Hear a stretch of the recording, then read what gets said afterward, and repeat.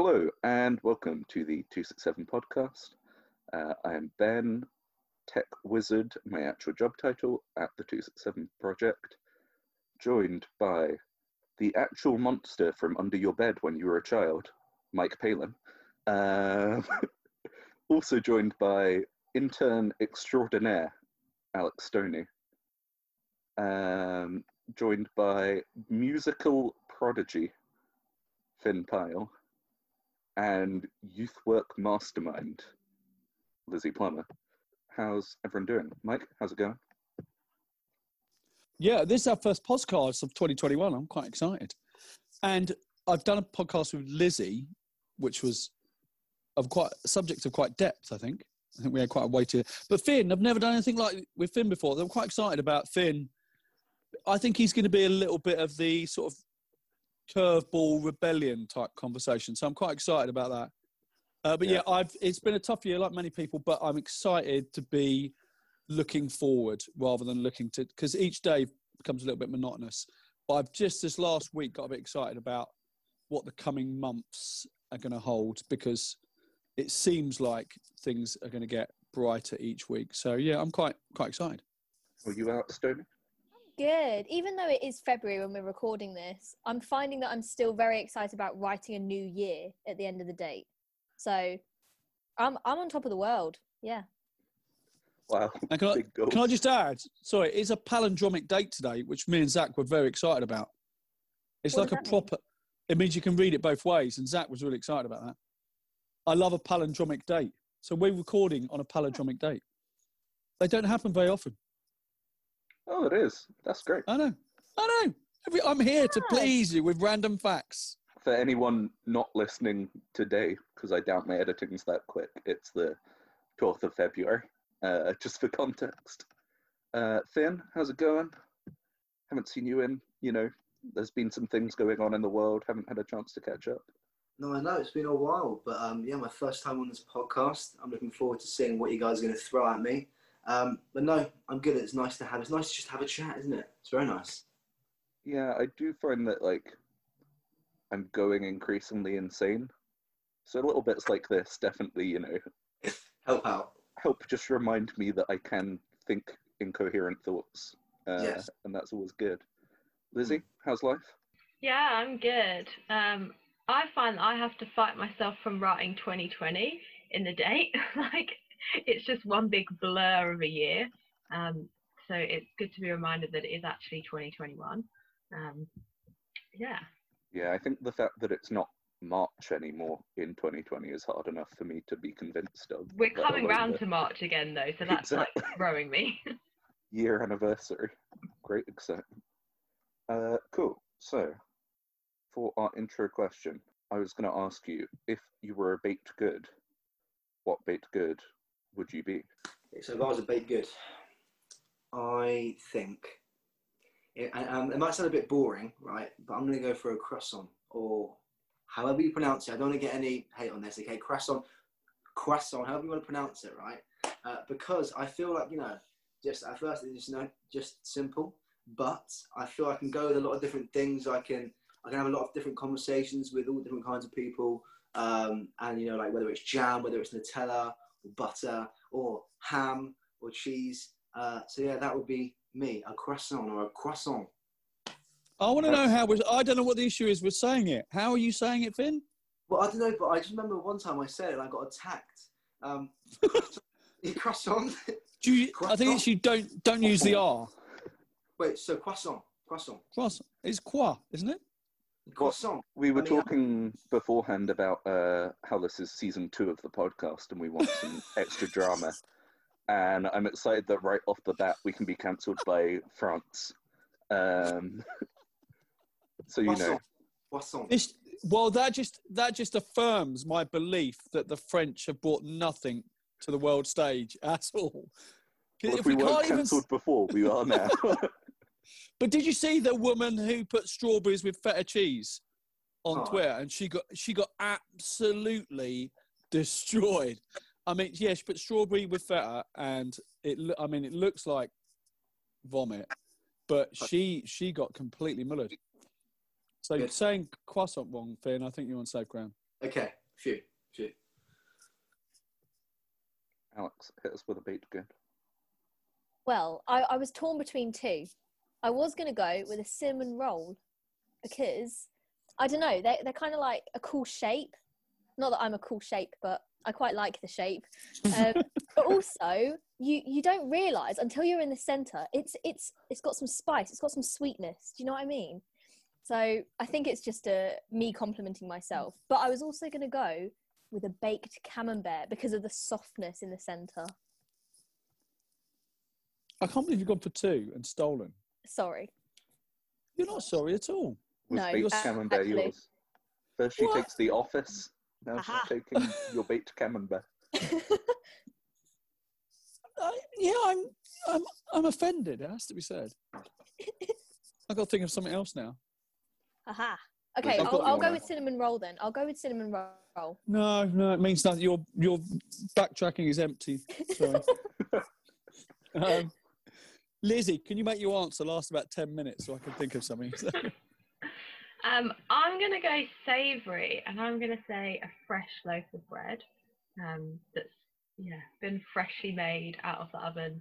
The smell, is so good, and love the homemade bread vibe. I'm going to go with homemade bread. And is that because you smell good? Is that the reason behind it? You've got a crusty top? Or was the logic essentially just, I like bread? Homemade, and it kind of, it's kind of warm and feels good. Nice. It's a good shout. So I'm going to go. So what is the definition of baked? It has to go in the oven. Yeah, it has to have been baked. Come. Okay. Has it been baked? Yeah, it has. I'm just curious about what the definition. So Bake Off. Why do they not always put things in the oven? Oh, that's because that whole show is a scam. Oh, okay, cool. Just clarify that. Paul Hollywood is a man who needs to be stopped. Wow. How does he say croissant? That'd be the interesting thing. No, I'm going to go for a cheese scone. Cheese scone, because, a good cheese scone. I had a cheese, bacon, and chive scone a couple of years ago that was homemade, and a bit like Lizzie said, the sort of straight coming out and it's warm and the smell probably was one of the nicest things I've eaten in a long time. And I am one of the nicest things that anyone's had in a long time. I can't think that's the only link I've got. I've made the error of an icebreaker of just saying what I like rather than what I am like. I do think the error with the food ones is everyone just goes with, yeah. Like, for instance, I think Lizzie was spot on with them. And, actually, everyone was except me, actually. Yeah, the cheese with mine, scones are quite unexpected. Like, you think you're going to get a normal scone, and then it's cheese. So I will take that. Take that, Liz. Thank you. You're not sure if it's worse or not, but you can find out. I was going to go with me as a fresh baguette,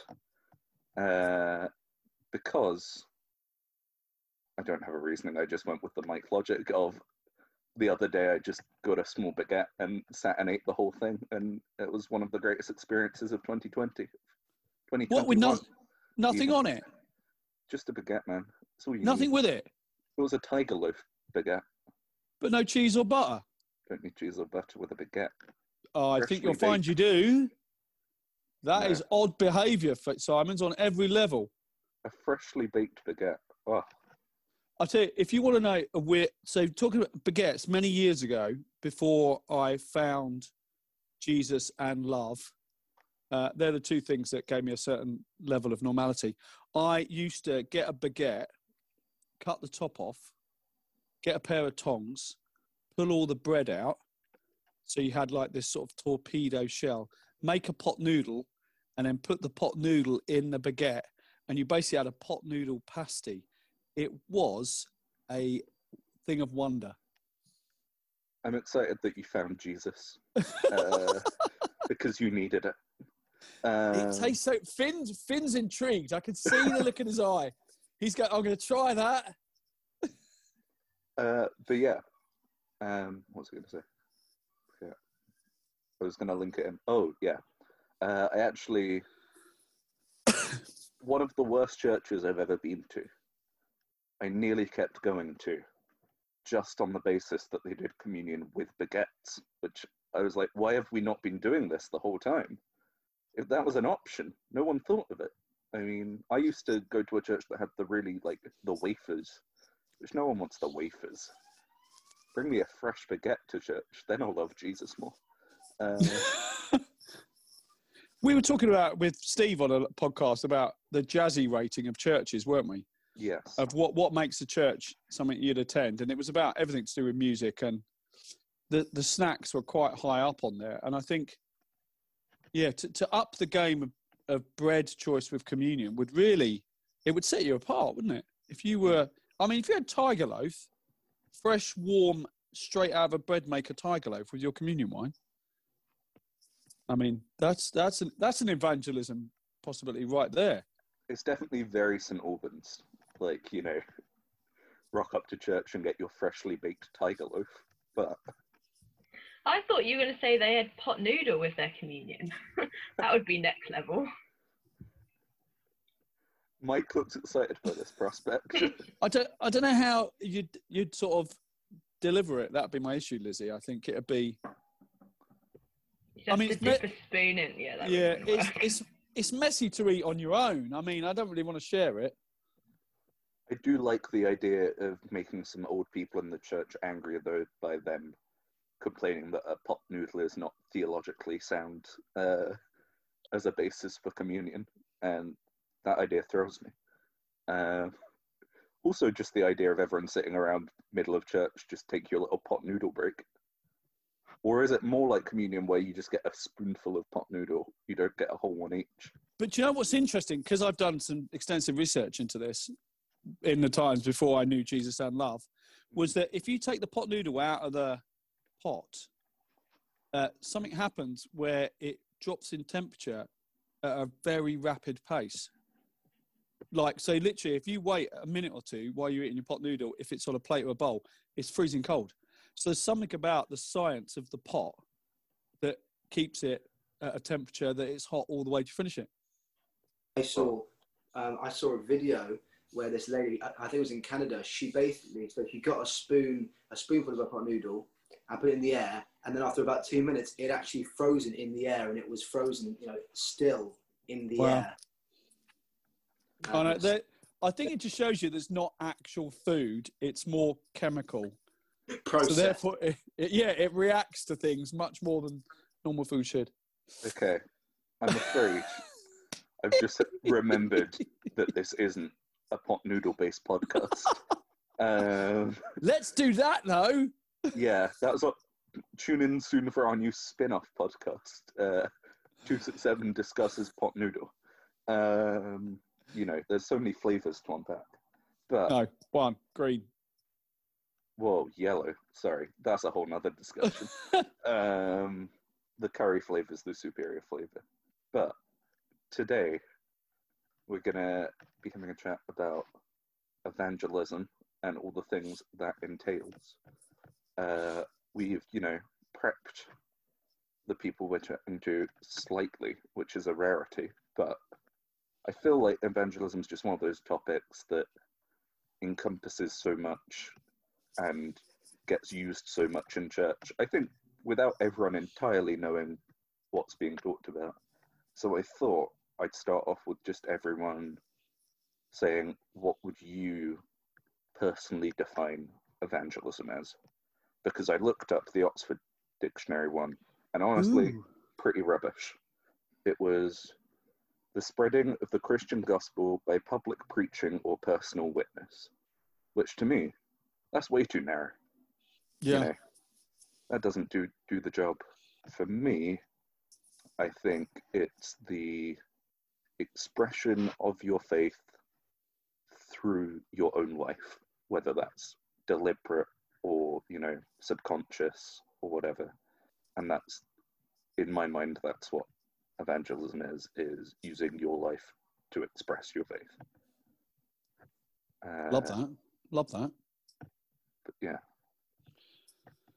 Mine, Yeah, I think mine probably would be a long answer, but probably can be filtered down to loving people that aren't just the people that are like me. Because I think the problem with evangelism for us Christians is that we just want to tell people that are like us, that are nice, safe, white, middle class, easy people. Whereas actually, I think raw evangelism is the Zacchaeus and the woman at the well and the woman in adultery and all that. And I'd love it to be a bit more about, those people. So me being able to love people that aren't just the people that love me or like me or hang out with me, the other people. I think for me, the first thing that came to my head was showing people what you believe and why you believe it. So it can literally just be through your actions and through how you treat someone, and someone else seeing that and thinking, oh, okay, like they dictate their life and they live their life in a certain way. I wonder why that is. And just planting those seeds. Obviously, it's the big stuff as well, which is great, but it's also just planting those seeds through conversations, through little gestures and stuff. So what you believe, showing people what you believe and why you believe it, I think, for me. Yeah, I was going to say something quite similar, that from my experience of evangelism, I think that it's sort of reflecting a little bit of the person that Jesus was. So whether that's, I don't know, going and speaking about Jesus, but also living as Jesus did. So I think personally, I find evangelizing easiest when I act similar to how Jesus did. Because I think for some people, that's the easiest way to, I don't know, share your faith, is by acting it out. I feel like everyone has kind of covered evangelism really well, and I don't have too much to add, but I would just kind of say that often we think of evangelism and we think of the kind of role of evangelist, and so we can easily exclude ourselves from that because we don't think we're qualified to be an evangelist. But as we have all been saying, each of us has a role to play in showing the rest of the world who Jesus is. And that can start with kind of where you're at, the people that are around you, not just kind of going to another country to show people who Jesus is, but just showing the people right in front of you who Jesus is through the way that you speak and act and love people and are kind to people. Love that. That's really, because I was at a conference when we could have conferences a couple of years ago, and somebody said one of the biggest problems the church is facing is the professionalization of each role. So if you have an evangelist, we all sort of think, well, the evangelist does that, so I don't need to do it. And whether it's like the preacher, he studies the Bible, or the worship leader worships. And so we've almost just passed every element of our discipleship off to the professionals, and so we sort of say, I'm just then going to consume and that's enough. And I think you're right about the evangelism thing. We think actually the only people that do evangelism are evangelists, when actually we're, to a degree, we're all evangelists. So what does that look like, which you've all spoken about? But it was really quite powerful to think about, actually we have professionalized some elements of the Christian faith so that we don't have to do them, which is, yeah, it's quite scary, isn't it? Yeah. Yeah, I thought it would be useful if you could try and think of an example of a time when you've seen evangelism done really well in the church, and also a time when you've seen it done really poorly. So yeah, feel free to take a second before we start doing examples. It took me a minute to think of one. Well, the poorly one, I can get in there early to give you some time to think. The guy that stands at the clock tower with the notice board telling you you're going to hell, I'm not a fan. It has to be said. I think we have not taken advantage of public preaching as much as we could, but I don't think that's the way to do it, because it has to be based out of relationship, which we've all talked about. So I think the public sort of, I don't know anyone, but I'm going to stand there and have a bit of a rant. I think that's one of the worst ways we reflect Jesus, it has to be said. Yeah, I think an example of when I've seen good evangelism. Just the first thing that came to my mind was I went to these sort of like football socials where a group of us would meet up and play football. And at first, it was just a bunch of Christians, and then we wanted to have some element of outreach. So we, a few of us just invited a friend who enjoyed playing football along, and then what we do is we pray before and after a game of football. And just through that little thing, we were incorporating, an element of our faith into something that's a massive, football's a massive, massive sport. So sort of like putting that in sort of, at the beginning drip feeding it, but then we sort of, started having those conversations, and that sort of encouraged it. So it's just planting those seeds by using something that is universally loved by a lot of people,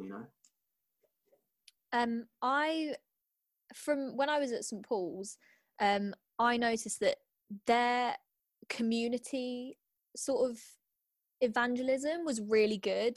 So like around Halloween sort of time, they would put on light parties, and in the summer there would be community day, and it was, whether or not the people of the community realized it or not, they were like, St. Paul's Church were inviting people into God's house. Whether or not, I don't know, they met Jesus there is a different question, but they were actually coming into the house of God, which is a really big deal, just to say to the community, hey, you don't have to be a Christian, but we're going to house you, we're going to welcome you in. I think that's a really, really good way to evangelize. Love that. I think back to when I was a youth pastor and actually seeing my own people bring their friends to youth group and wanting to involve their non-Christian friends from school in kind of their faith and in like the activities that they do at church, be it youth group or kind of the Sunday service, or like the Soul Survivor when that used to happen in the summer. So just kind of seeing them bring their friends into their church space so that it wasn't a kind of church and school divide, but actually seeing them like merge the two was really cool. I love that. I think for me, the sort of ways it works well is when you almost can sort of throw people's misconceptions out the window, isn't it? So we've done the things like the love events where we've done Love St Albans and Love Harpenden and Love Christmas, where we've done this sort of random acts of kindness. And the sort of repeating theme is that when you give someone a gift, like we gave away free flowers and we've done a free car wash, the moment when they first get it, they're so unsure because they're not used to free stuff or free stuff without a catch. Because, we live in a world of transaction where you do something for me, I need to do something back. And then the sort of penny drops where they go, no, actually, you're genuinely doing this for me just to express your faith and your love. And you get this sort of weird, magical Holy Spirit moment where they go, wow, so that is a reflection of your faith, that you just want to love people and bless people. And we saw so many conversations come out of that, because people go, why are you doing this? And we're going, well, just because we want to tell you that God loves you, or we just want to reflect our faith in a way. And I think so many times people think either young people or Christians are like this, or grace is like this, or faith or religion is like this. And when you actually turn it around and say, actually, no, it's like this, it's the things we do, the way we behave, the way we treat people, it sort of really throws them because they're just not used to it. We're not used to free stuff. Grace is an unknown sort of exploration, and we need to be giving away stuff more because it helps us talk about grace really, really easily. I'm probably about to dodge my own question, which feels, not like something I should do, but oh well. Because I think I was trying to think of a way to say this sort of concisely without sounding like I'm saying don't do evangelism. But I think for me, the most effective evangelism is often when someone's sort of not trying to do it, but is ready to. I think the thing I was writing recently, and I haven't finished writing about it, so if this is really poor theology, someone feel free to message me and correct me. But I think it's really rare in the Bible that Jesus starts preaching or talking to someone without them asking him to. And I think maybe that's often where the church has gone wrong in the past is, you know, we're trying to invite people in, but at the same time not listening to what they're asking from us. So I guess that's kind of how I've seen it done well and badly at the same time. Yeah, listening's key. Yeah, I was going to agree and say that I don't think I've ever seen evangelism done badly, because I don't really think that you can say that any kind of evangelism is bad, so to say. But I think what I struggle with is the way that church makes evangelism seem, because like I think when I was first becoming a Christian, I thought evangelism was standing on a street corner and talking about Jesus. But I think, yeah, I don't think evangelism can be done badly. I just think we need to like move away from this idea of like evangelism is one kind of thing. Lizzy, can I put you on the spot? What does evangelism look like for a youth pastor?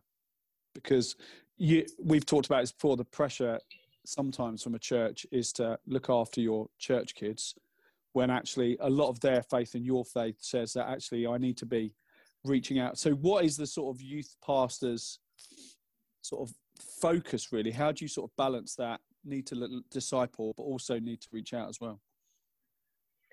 I think like that can be a really hard tension, because it can kind of feel like you're being pulled in two different directions. But I think from what I learned when I was a youth pastor and what I'm continuing to learn is that things don't fit into neat boxes, and doing ministry and the kingdom of God is messy, and it kind of blurs between all boxes and all lines. And I think the most important thing is about doing life with people, and it's about the kind of personal like journey with people, and equipping young people to go and reach their friends in school, so that you're not the one having to do all of the work, but actually training up the young people and like volunteer team to be equipped to share Jesus with their friends, and kind of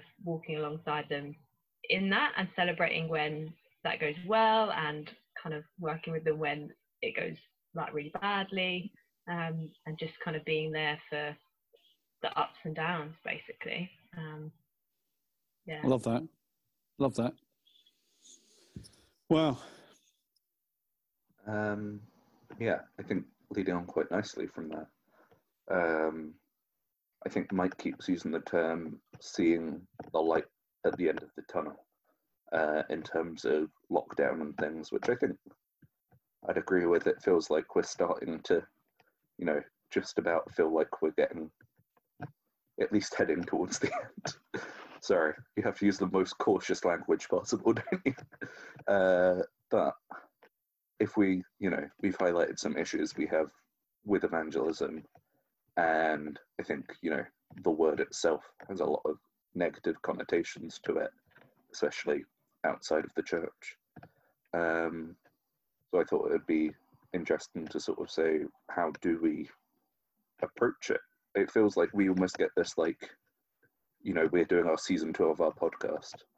I feel like after lockdown could be like the new season of the church. You know, season 3, let's go with, because I feel like, you know, Old Testament, New Testament, and let's go with post-COVID. But, you know, we won't add anything else because blasphemy and all that. But yeah, I thought it would be interesting to see what ideas people have for actually how is it we're going to approach people. And that can be a solid idea, like, you know, taking people out for coffee, or it can be more of just actually, I think we need to approach it in this way with this attitude. But yeah, I think that would be massive for the church to actually, at the end of this lockdown, just take stock and go, how do we want to change? For me, it's definitely related to that, you know, asking questions.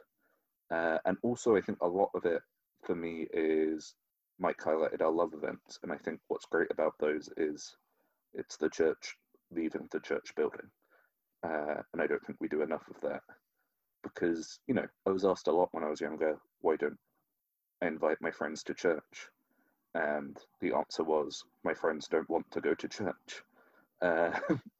So rather than saying, well, we need to try harder to force everyone to go to church, why don't we go where they are? That would be helpful.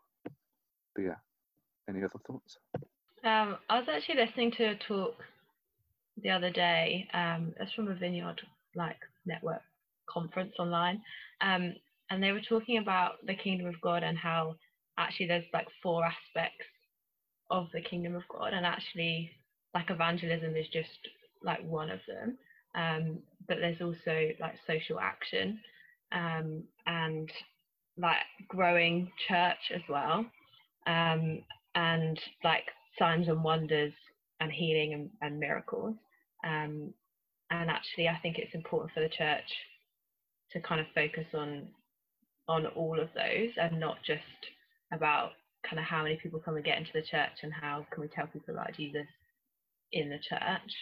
But it's also important to be out there on the streets praying for people, and praying for healing, and asking for miracles, as well as it is being involved in social action. And we've seen throughout lockdown the big kind of pushes on making sure that everybody's got enough food and has access to technology for homeschool learning and those kind of practical things. I think those things are just as valid as evangelism, in the kind of sense of preaching Jesus.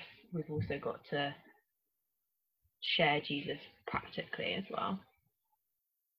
I'm reminded of I think it was when I first started, I don't know, getting involved with the 267, but we did a podcast on worship, and I remember we brought up something about we need to go into things with the attitude of, it's okay if I mess up, it's okay if I stumble a little bit, because I'll have people around me that can pick me back up and give me the answers if I need them. So I think evangelism as an 18-year-old would be a lot easier if I was actively having the mindset of, it's okay if I mess up, because honestly, I'm very, very scared that I'll get asked a question and I will not have the answers.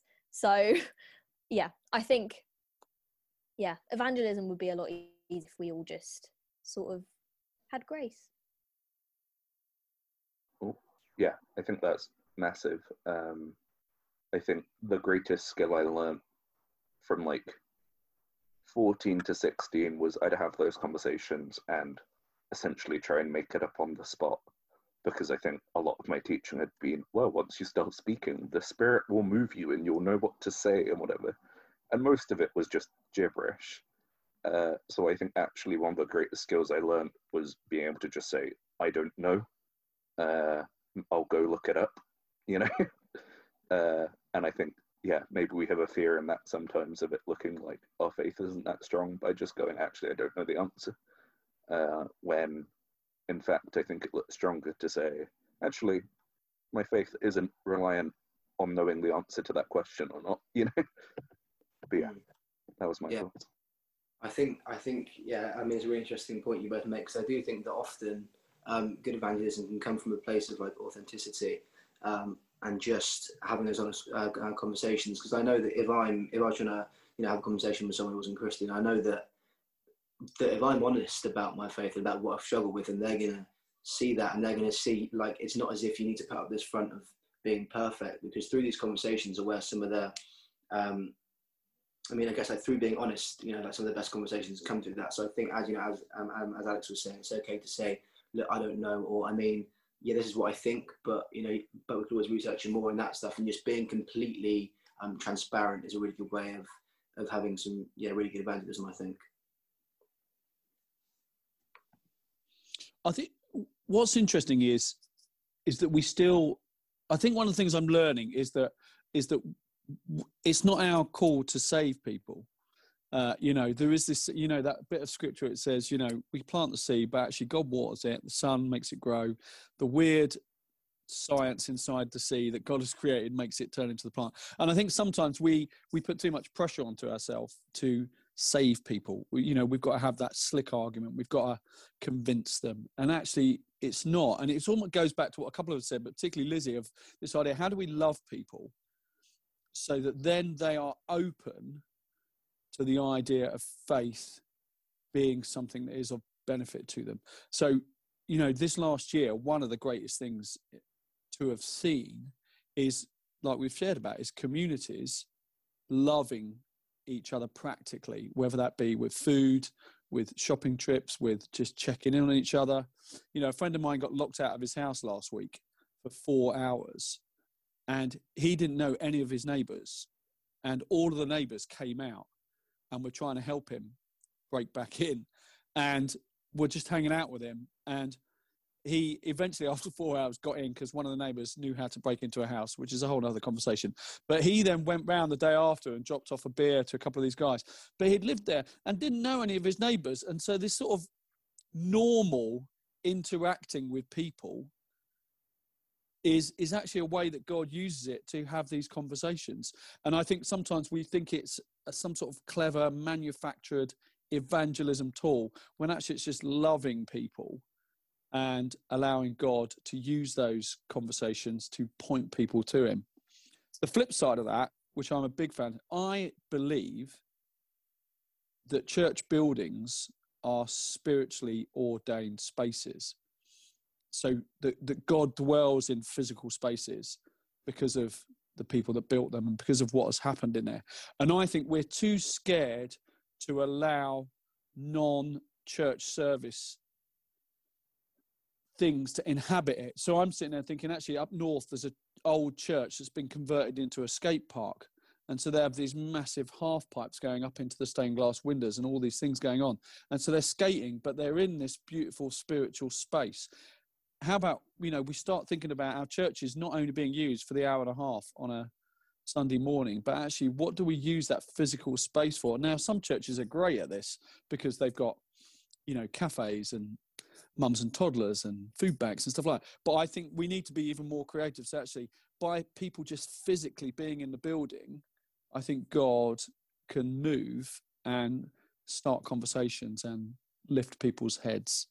So I think we need to be a bit more creative moving forward in how we use our spaces.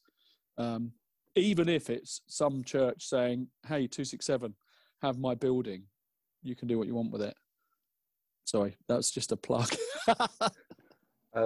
Yeah, sorry, that's just reminded me from when I was younger, a really good thing that one of the local churches used to do was there were a few of us who would just, I knew the guy at the church, so I'd just message him and say, is the church building free tonight? And then we'd just go and use their projector to watch movies. Which you're like, surely that's a perfect, there's an empty building, there's a bunch of teenagers that want to go watch a movie. Why not also hang out in church whilst you're doing it? If a Bible happens to slip open on the exact passage that someone needs, oh well. I got in a lot of trouble once for suggesting we have a bingo night in a church. Because it's gambling. And it was just this, and I was sort of mildly naive about it. I was thinking, well, it was a fundraiser. It was all done. They weren't paying to play each game. The prizes were all quite ordinary. But I remember for some people, it was almost a secular and sacred thing. Is that actually you can't possibly do bingo in a church? How dare you? And obviously there are some things that we shouldn't do in churches, but it is interesting of how the physical space is used in some people's mind for this, but not allowed for that, Yeah. Cinema's a great idea, Ben. That's it. Can you imagine cinema in the cathedral? Can you imagine watching Lord of the Rings with full big surround sound in the cathedral? Oh, that'd be immense. It's the one. And then it can be free as well. Take that, Cineworld. I mean, they're struggling at the moment. Hope you're okay, Cineworld. But, hope you're getting through. They're pretty, they've got millions. But yeah, I had a similar experience where I mentioned to someone that I liked playing poker once, and they looked to me as if I'd, you know, done some black magic in front of them. I don't play for money. It's just a fun game. But just the mention of the word it was like I, said one of the real, like, top-tier swear words right in front of them in the church building. I'm intrigued now by the tiers of swear words, Ben. There's the ones That's another podcast.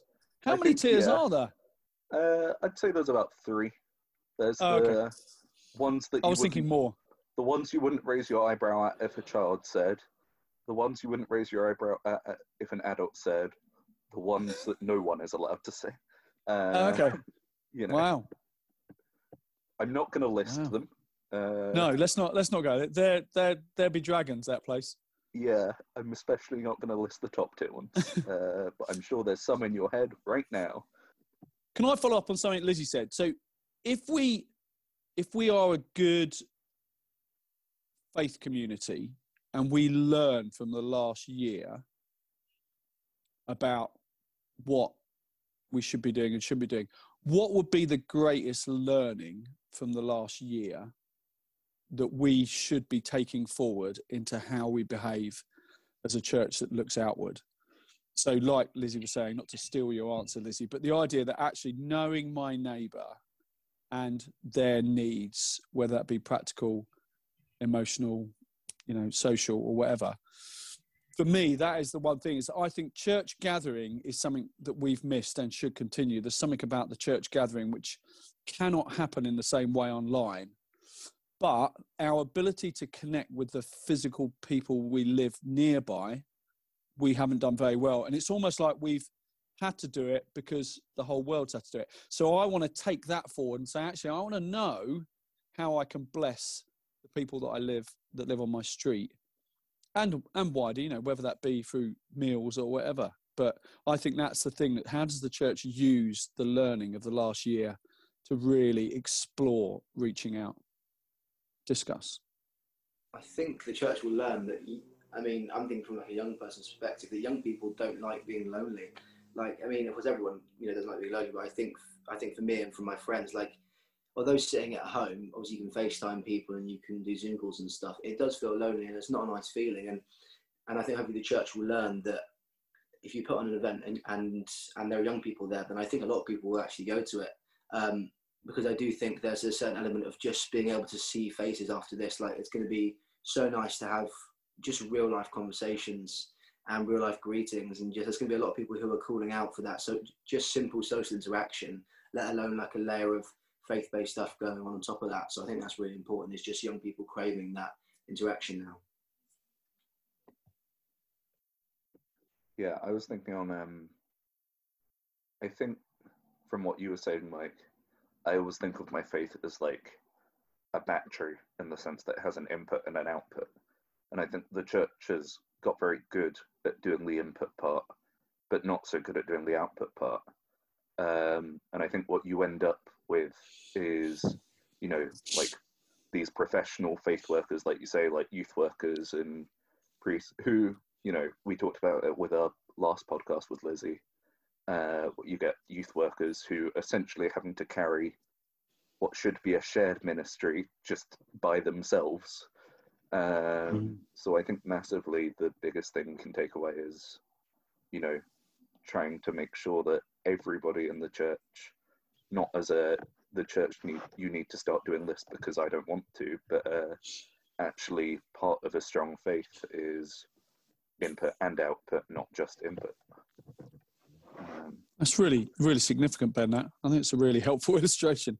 I remember talking to someone a little while ago, and they said that it sounds a bit of a cliche, but the church have got very good at releasing the Pauls into ministry, but not the Peters. So the Pauls are sort of religious types and giving them encouragement, but actually the Peters, the sort of ordinary working class fishermen, they've not got very good at releasing them into ministry. And I think there's probably something in there that actually, if you look and sound a certain way, we'll stick you on a stage and let you preach, because that would be really good for us. But actually, what about everybody else, which is most of us? how do we release and encourage and disciple all of us so that we can love people, we can talk about our faith when we're asked.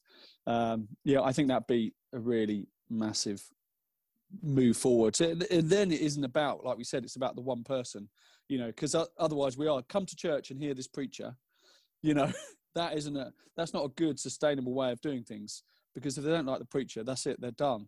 Whereas actually, come and hang out with me. Do you want to have a meal together? Come and play football with a bunch of guys that just happen to be Christian. That's a much better way to be exploring, a faith conversation. Yeah, I really like that analogy, the kind of Peter and Paul thing, and actually picking up on something Alex was saying before, is that like Peter had permission to fail. Like he failed so many times in so many different ways. But Jesus didn't kind of write him off. He picked him up again and encouraged him and rebuked him at times and kind of sent him back out again. And so I think there is something about the whole congregation, the whole community of church being empowered to go out and to try, and that it's okay to fail and to go out and to try again.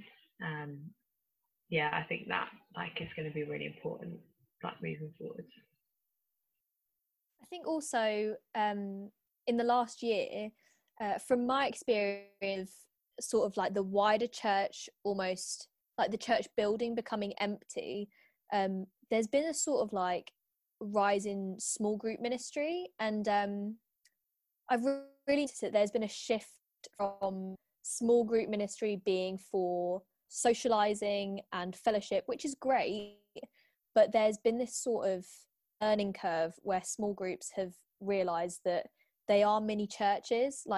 They're for support, but they're also for worship and focusing on equipping each other to then go and serve outside of the church building. So yeah, from the past year, I think there's been a massive shift in the dynamics of small groups and connect groups and home groups.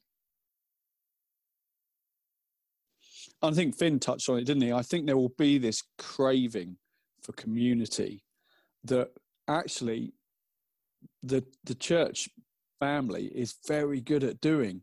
Most church communities I'm in, they're very good at hospitality. They're very good at welcome. They're very good at just banal chat for hours on end. We're very good at just being together. It's almost our forte. And like Finn said, we're going to come out of this, and every age group, is going to be missing community on every level, from the just sitting, having a cup of tea and chatting, through to having an embrace with someone. I was pinching myself yesterday. It's a year since I've shook someone's hand. Can you fathom that? It's a year since I've shook anyone's hand. And you're sitting there thinking, we're going to come out of this. There is going to be a really simple need that people will want to gather together in every way, shape and form, in small and in big. So literally for 267, as soon as it looks like it's possible, I am booking every possible residential gathering, breakfast, building, everything, not to saturate it, but because all the different groups of people, all the different circles, all the different places God has put us, there will be this need to have community. And I think if we start this well and do this well and are ready for it in the next few months, that the benefits and the fruit from being there for people will be just mind-blowing, from not just from an evangelistic point of view, but for people being whole because they've been loved and they've been included and they've been welcome, so they're not on their own anymore. Because some people, we forget this, that some people have spent a year on their own. If their situation has meant that, they've been on their own, which is paralyzing. And we can really offer the simplest, most basic need, which is community. Yeah, I heard, I think it was Tim Ross, who I always quite enjoy, start chatting about how essentially what would happen if, instead of, immediately going, we need to fill our own need for socializing after lockdown, what if we poured that into the other people who are needing it as the church, which is a terribly paraphrased version of what he said. But then, I have started to try and apply that to my thought process for after lockdown. Like, I was having a chat with my mum the other day, and I think we were just starting to dare to discuss about the possibility of maybe going somewhere in summer. Just throwing out the idea. It seems like something to dream for. But the thing I said to her was, because I'd changed my mindset on how I was thinking, was before I book anything, I want to know what's happening with 267, because as Mike says, like, I imagine our summer is going to look roughly like 3 months in Felden Lodge or wherever, the moment we're allowed to. I think we'll be doing that, and that sounds great to me. So yeah, I do think that's something that the church as a whole, that mindset from Tim Ross that he was talking about, of let's capitalize on that need, is massive. The other thing, and we'll do last thoughts after this, because I'm realizing we're approaching the 50-minute mark, which we've really hurried through. Does not feel like it. But I've been writing about it and thinking about how evangelism is almost like a right that has to be earned with someone, in the sense that I feel like a lot of the times when the church is going out, it's, here's this thing you need, and maybe they don't know who that person is. Whereas I think a lot of the times when it's built on, I know this person and I trust them and I trust their worldview or whatever, that's when they start asking questions. And I do think that is sort of, I feel like because we know we have this right to evangelize from God, we almost feel like everyone else should do that. But it's difficult to tell someone, don't worry, I have a right to evangelize from a God that you don't believe in, which feels like a difficult pass to sell. So yeah, I do think a lot of it is waiting for people's permission to talk to them about God, but at the same time, talking about it from your own perspective and your own experiences. So I guess we'll just do any closing thoughts on evangelism. Anything that's been in the back of your head that you've been burning to say? Anything you want to plug? Feel free. Alex has her new, merch line coming out soon. Yeah, what's 267 intern merch line. Finn's got an album coming out. You watch, he's going to sell us. I mean, I'm actually doing Mike's job for him. I just say, as soon as we're out of lockdown, go to 267 events, because I know that I'm very much looking forward to whatever you have in store, and I think it's an example of an event that can attract non-Christians, and it's not too seemingly scary from the get-go. So I think that's something that I definitely encourages events like the, like the ones at 267 run. I just find them really, really helpful and actually easier to invite my friends along to. So yeah. Thanks, Finn. I've been chatting with my little boy Zach about the Good Samaritan, because we've been talking about love, because it's Valentine's Day on Sunday. So we started talking about love. And it was really interesting reflecting now after all the conversation that we've just had, is that what if, as we leave lockdown, rather than we're trying to say something, we're trying to do something instead? The idea that some people might feel like that guy that got beaten up on his journey, that's what they're feeling like as they come out of lockdown. And what they don't need is someone to come up to them and give them a platitude and say, you need Jesus, mate. What they need is someone to come up to them and put balm on their wounds and carry them to a safe place, and then make sure they need for nothing. And I think more and more I'm thinking, actually, when we come out of lockdown, I want to be having God's eyes to be able to say, who have I got to bind their wounds? Who have I got to put on my donkey and take to an inn? Who have I got to look out for? So not talk about Jesus to, not invite to something, but just almost be that wordless love, which the Good Samaritan was. Because I think people are going to come out of this year utterly beaten up. And we've got to think, actually, for some people, it would be a physical healing they need, but for others it will be like Finn has said, it will be, I just need to be with people that aren't my family, or I need to see someone in the flesh that's not on a screen. And I just want us to be really ready for that, because I think we can serve a real need in this season. I'm not singing to finish, Ben. I just want to. Is everyone good on? Lizzy, go. Yeah, I would just add, Mike, I love that, and I would just add that I think it's also important that we are doing that now in lockdown as well. I think people will remember how we have treated them and like reached out to them with a message or kind of said hi over a fence if it's a neighbour. People remember that now in some of the, like with the Good Samaritan story, like he remembered how he was treated, and so I think it's really important to, like, even if we're personally like finding lockdown really hard, remembering others and kind of sending a message to say, hey, how are you, how's it going, and kind of walking the hard road of lockdown together, because I think how the church treats people now is going to send a massive message to people Absolutely.